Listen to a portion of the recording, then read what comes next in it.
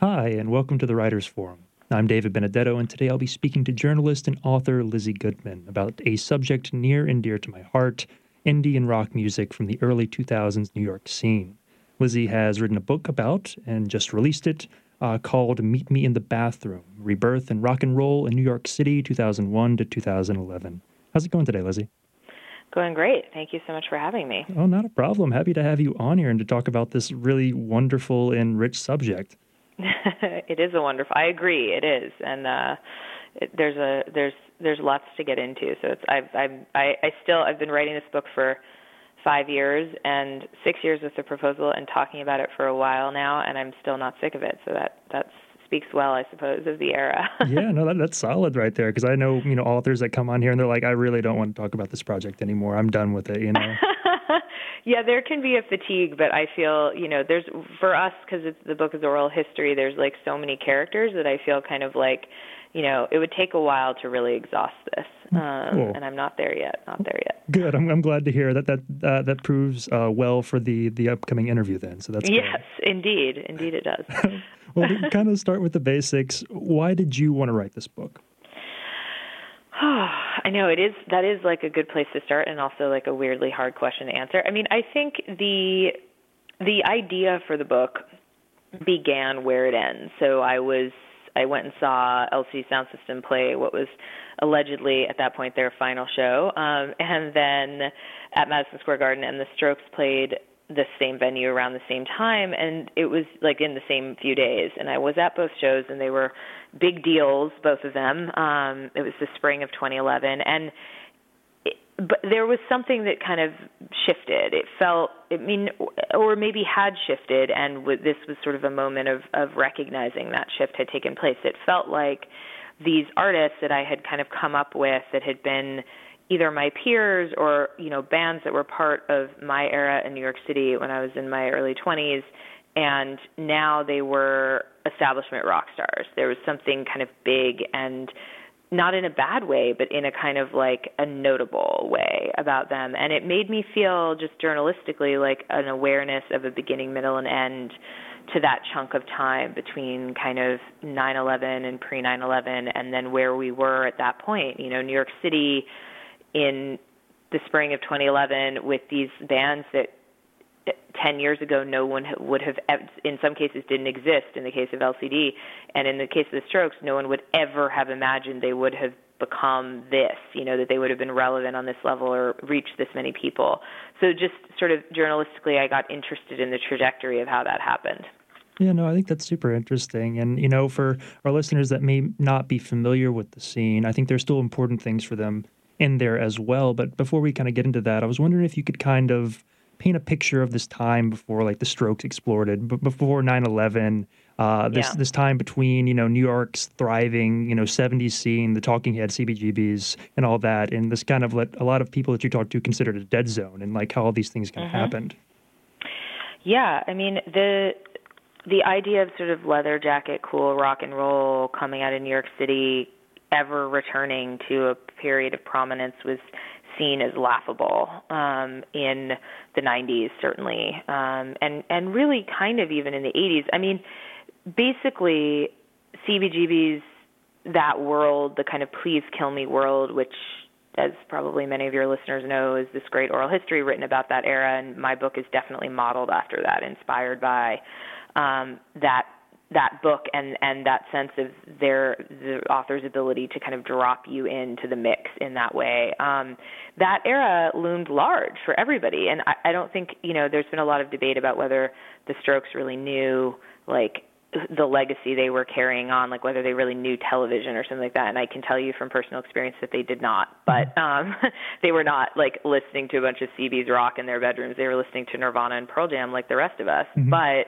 I think those of us who study, and those of the people who were studying this at the time, who pay attention to kind of the canon of rock history, recognized in the Strokes and Interpol and Yeah as a kind of resurgence of this of something we'd seen before in New York. But this is the key point, like the likelihood of those artists, that type of sound, that type of look, the the era that it might have been a throwback to or might have been seen as a continuation of. Nobody was paying attention. Nobody was craving that. No one thought anyone was going to crave that right then. What the industry thought was going to be cool next was dance music. You know, the Prodigy were on the cover of Spin in 2000. You know, that was, and maybe even 2001. I might be getting the date wrong. But basically, that was where the business sort of thought things were going. And rock and roll, such as it was, existed on the radio in the form of, you know, Puddle of Mud and Hoobastank and these kind of big, bloated,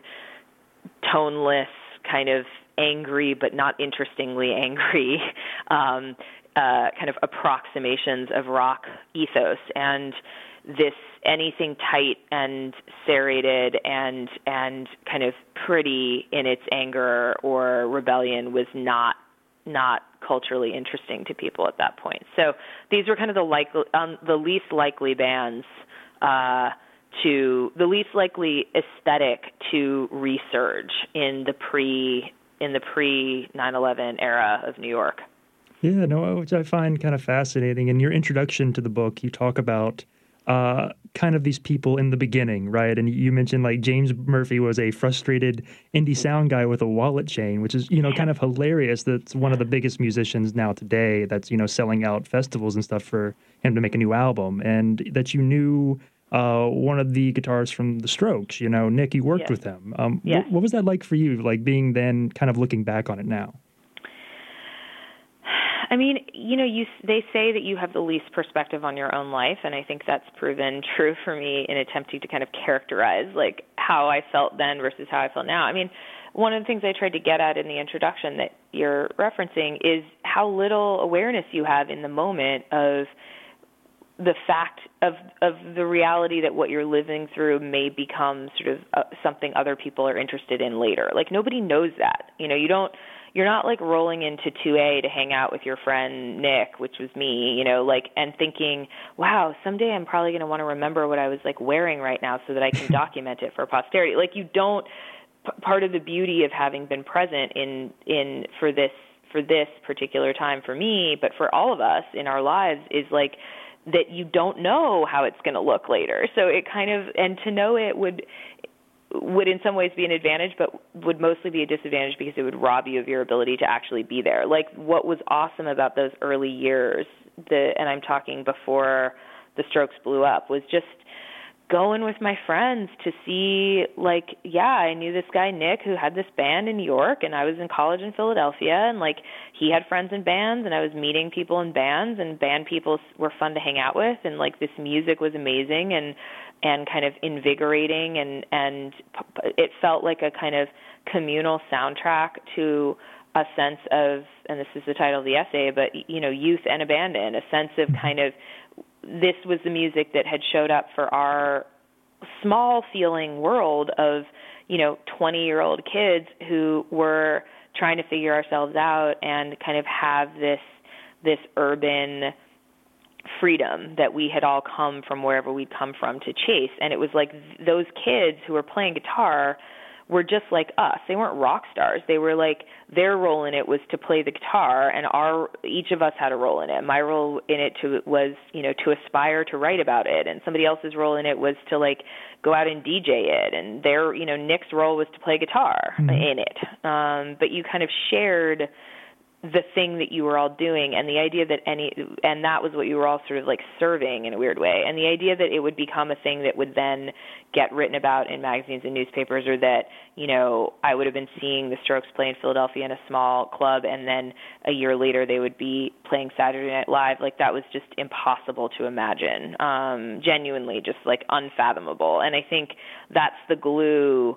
A lot of these bands, you mentioned James Murphy or you mentioned Julian or whatever, like those guys didn't really know each other, but they had in common that thing that like you're kind of laboring in the dark until you're not. And so that's what I think about when I look back, is kind of, it just strikes me how little awareness it was possible to have of the fact that I would ever be looking back in that way. No, I find that fascinating, actually. It's really hard to like now post that, and with all the mythos and the narratives kind of surrounding around these people and what they mean to so many more people outside of New York in that scene now. How do you kind of, in writing this book, how did you find distance from that mythos, and how did you find a way to kind of counterbalance your personal connection to it as well? Yeah, that's a good question. I mean, the distance was actually hard. I wound up I moved out of the city. I moved upstate to kind of a small like rental house, not in the woods exactly, but in like a really pretty small town 2 hours north of the city, not like a town you've heard of, not like Yeah. Woodstock, or I mean, it's not that far from a lot of those places, but just not where I would see other people like me, basically, or where I would run into someone who had played keyboards on tour with Interpol at some point. Sort of like I found that I was not able to focus on on seeing this period of time and telling this story with anything like clarity, because while I was in New York City, it was impossible to do it. It was like too much of the current incarnation of New York City inserting itself upon me every morning. And when I would walk my dogs, I would be like, oh my God, I've had 3 conversations with people, and even if I don't know them, it's like New York doesn't let you alone, with your thoughts. And so that was huge. Like I had to kind of leave in order to stay connected to the New York that I was actually trying to document. Yeah. And then in terms of my own like objectivity and sort of the fact that this is a personal story for me and kind of how to balance that, it was hard. I mean, I think what worked about it was that there was so much time. Like I spent, like I said, it took 6 years from the inception of the idea to the publication of the book. And in that period of time, I wrote a proposal, and then I sold the book, and then, there were probably 5 years of real writing. But 2.5 of those writing years even, or 3 years of those writing years, were really just reporting. Like I just was doing hundreds of interviews and kind of going through the transcripts and combing them, and like definitely like technically or theoretically like writing and assembling the thing that you're now reading, but not really. I was kind of like just still talking and just still mulling. And I think that period of time was almost like it created a buffer between my own personal history of this era and then when I actually sat down to start really formulating a story. I'd been in journalist mode for 3 years, and I had the benefit of that. So I think that really helped. You get a lot of interviews in this book, and I'm wondering, how were people when you talked to them, just kind of in a general sense? Were they excited for the project? Were they kind of hesitant? Were they worried? Like, what was the kind of mutual feelings? I mean, it really is, and I know this is feels like a little bit of a cop-out, but it really did depend. Like, Yeah. it was different for everybody. Some people were very sort of naturally forthcoming and excited and supportive from day one, and some people were wary. And I mean, nobody, it's really amazing that this is true, but it is. Nobody was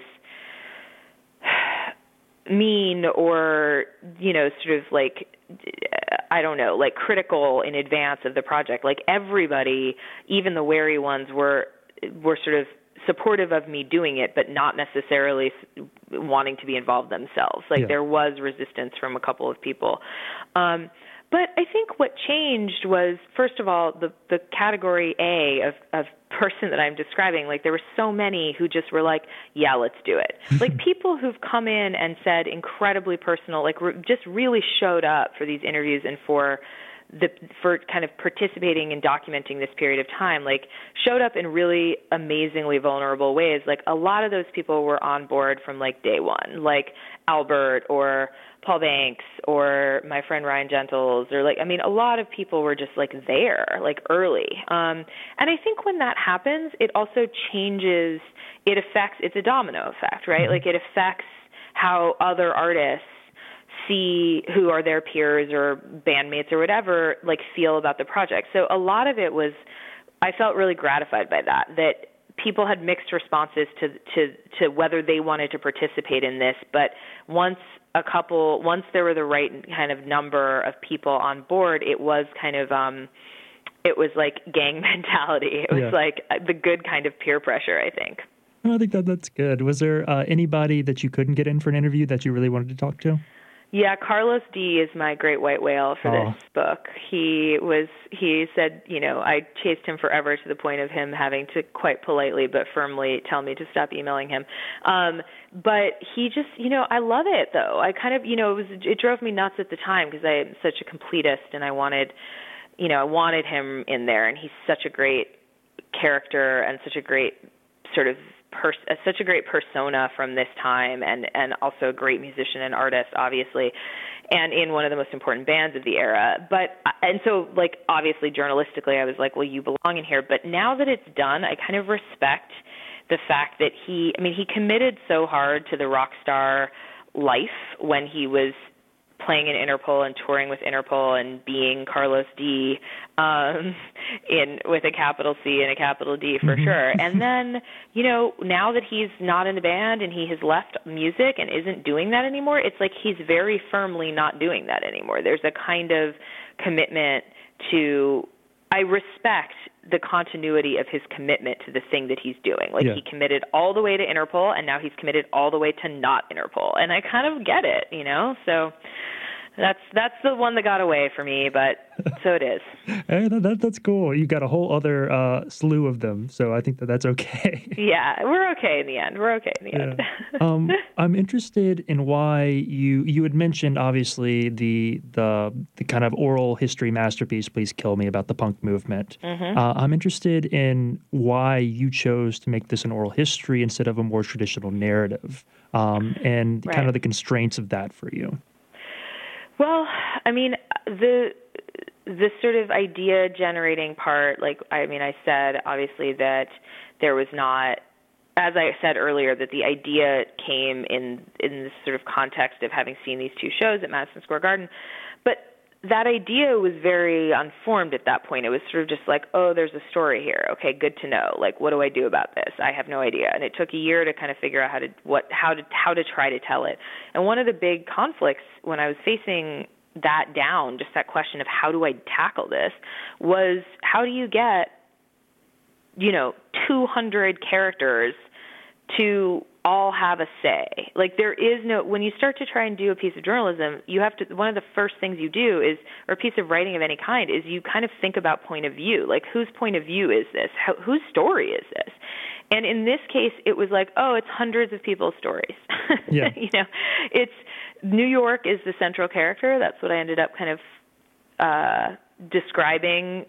ascribing to this process that helped me stay focused. New York is the central character, and all these people are serving that story of New York during this era.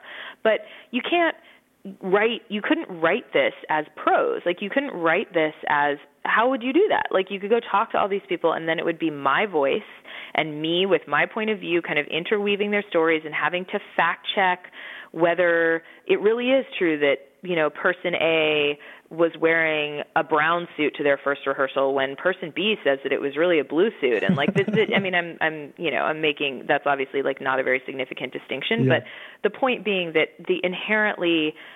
if your goal is to drop someone in to give them a portal to a period of time that was like living and breathing and experiential and sensory, and that's the message you're trying to convey, not a linear rendition of what happened. You need the internal contradictions of how life actually gets lived, of how people's memories vary, and how there is no such thing as like fact, really, when it comes to memory. And so oral history is the form that allows you to access that. So I knew pretty early in the proposal process that it needed to be an oral history.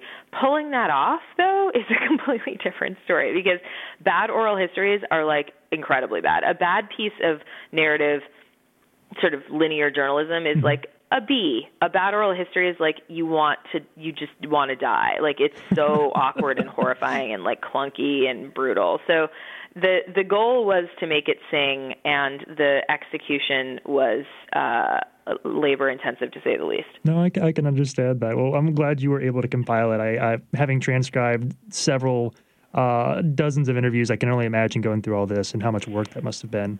Yeah, it was a lot of work, a lot of transcribing. No, I get that. It was worth it. It was worth it. Well, good. Well, good. And it also, it kind of serves as a primary document too, which is kind of an interesting thing.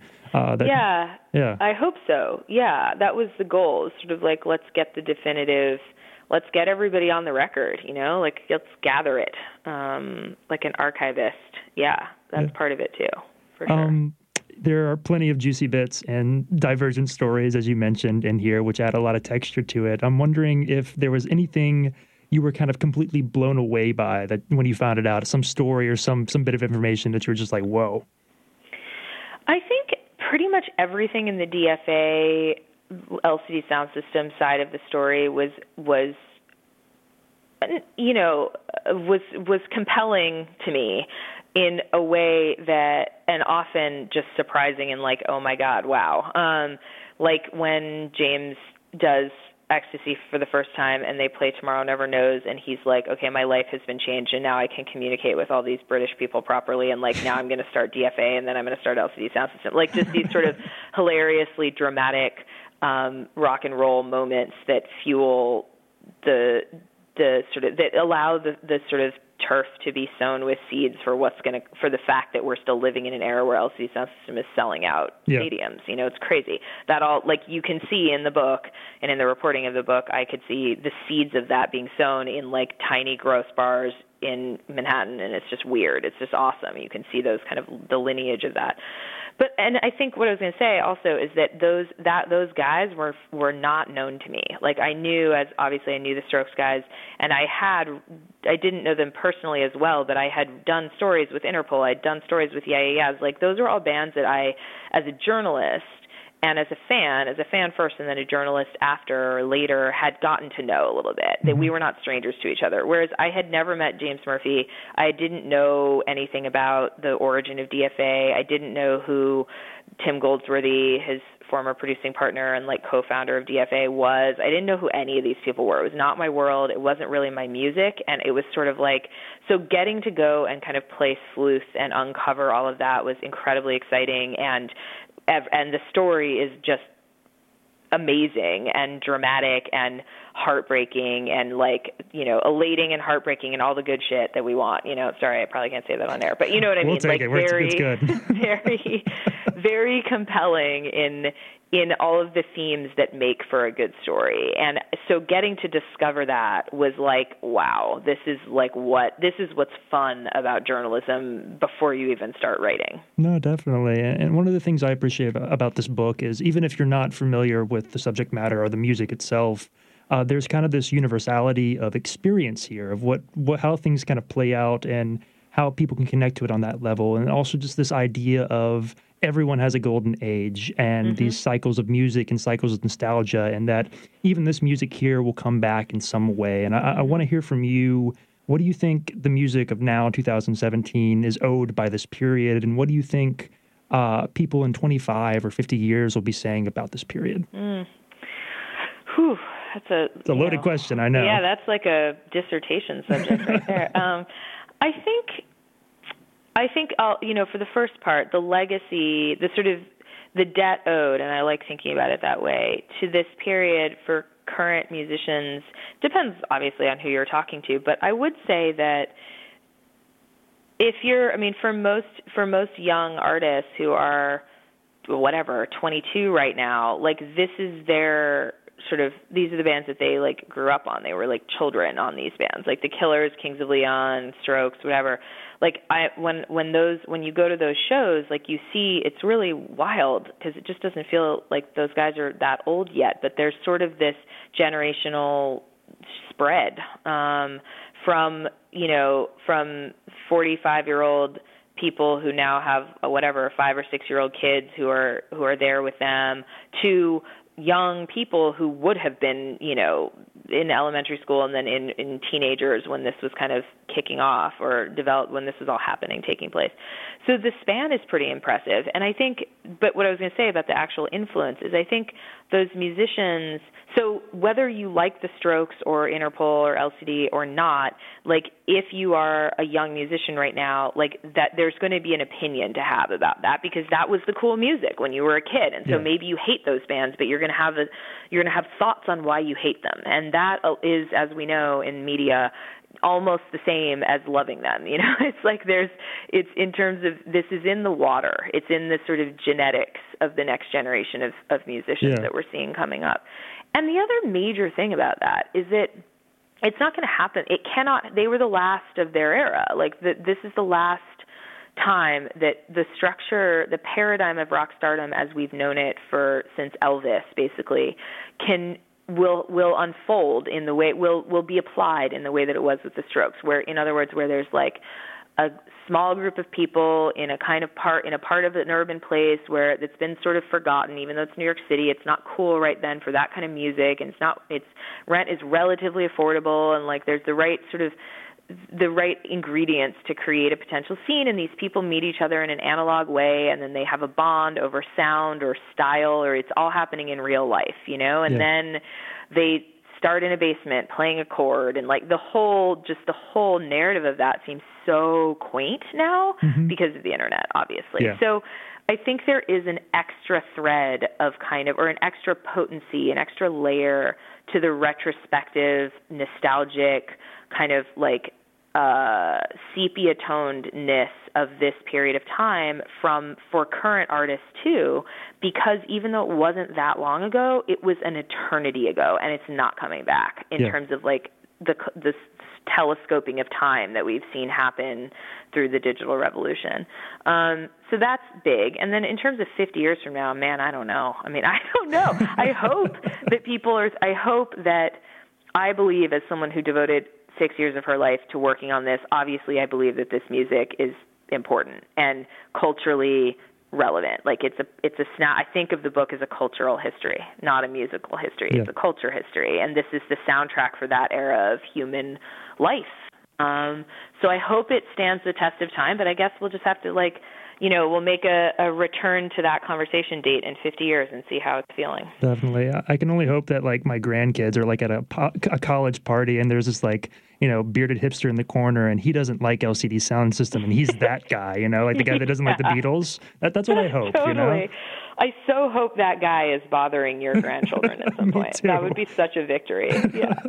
Well, Lizzie, I have like 100 more questions to ask, but I can't keep you here all day. I will end with one final one, though. Sure. What are you reading right now, and what else are you working on? Wow, what am I reading right now? Well, I'm supposed to be writing a profile of Jennifer Egan, and so I've just picked up her Manhattan Beach. Like there's her novel that's coming out after quite a long wait for those of us who love her work in October. So I'm really psyched to read that. And I'd also been reading Lauren Groff's The Fates and the Furies. Is that what it's called? I'm suddenly having like a concern. That is indeed. I think you're right. God. Okay. It's one of those. I was a classics and English major, so whenever anything's got anything like a kind of Greek myth reference point in the title, it immediately gets scrambled in my brain, and I'm just like, I don't know. Am I being tested on this? Like, what's happening?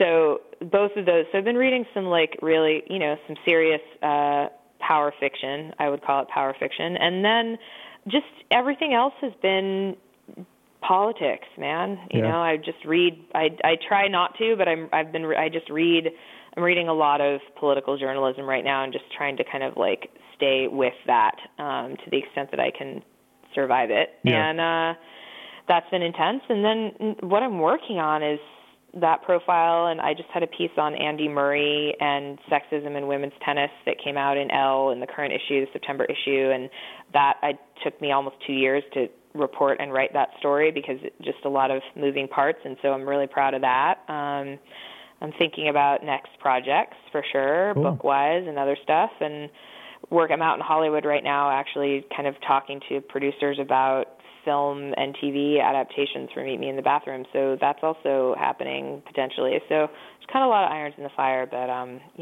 it's one thing at a time. One of the things I learned from writing this is wish I should have known already, but it's just like you get up, you make coffee, you go to your desk, and you start, and then you take a break, and then you go back, and like if you do that for long enough, like things get done. So that's kind of where I am in terms of how to handle it all. Well, good. You sound like you got a lot of exciting things on the horizon, and I'm looking forward to more of it. So that's fantastic. Awesome. Well, thank you so much for having me. It's a pleasure to talk to you about all this. It was a pleasure to talk to you. Thank you. Thank you for putting this book out. My pleasure. That was author Lizzie Goodman, the author of Meet Me in the Bathroom, Rebirth and Rock and Roll in New York City, 2001 through 2011. A pretty great oral history, if I do say so myself. And that's our show, The Writers Forum, on WRBH 88.3 FM, which you can catch every Thursday at 4:30 p.m., every Saturday at 8:30 a.m., and on Sundays at 1 p.m. All of our interview programming here at WRBH can be found on our SoundCloud page, which is soundcloud.com/WRBH Reading Radio, as well as on iTunes and Google Play. Until next time, I'm David Benedetto.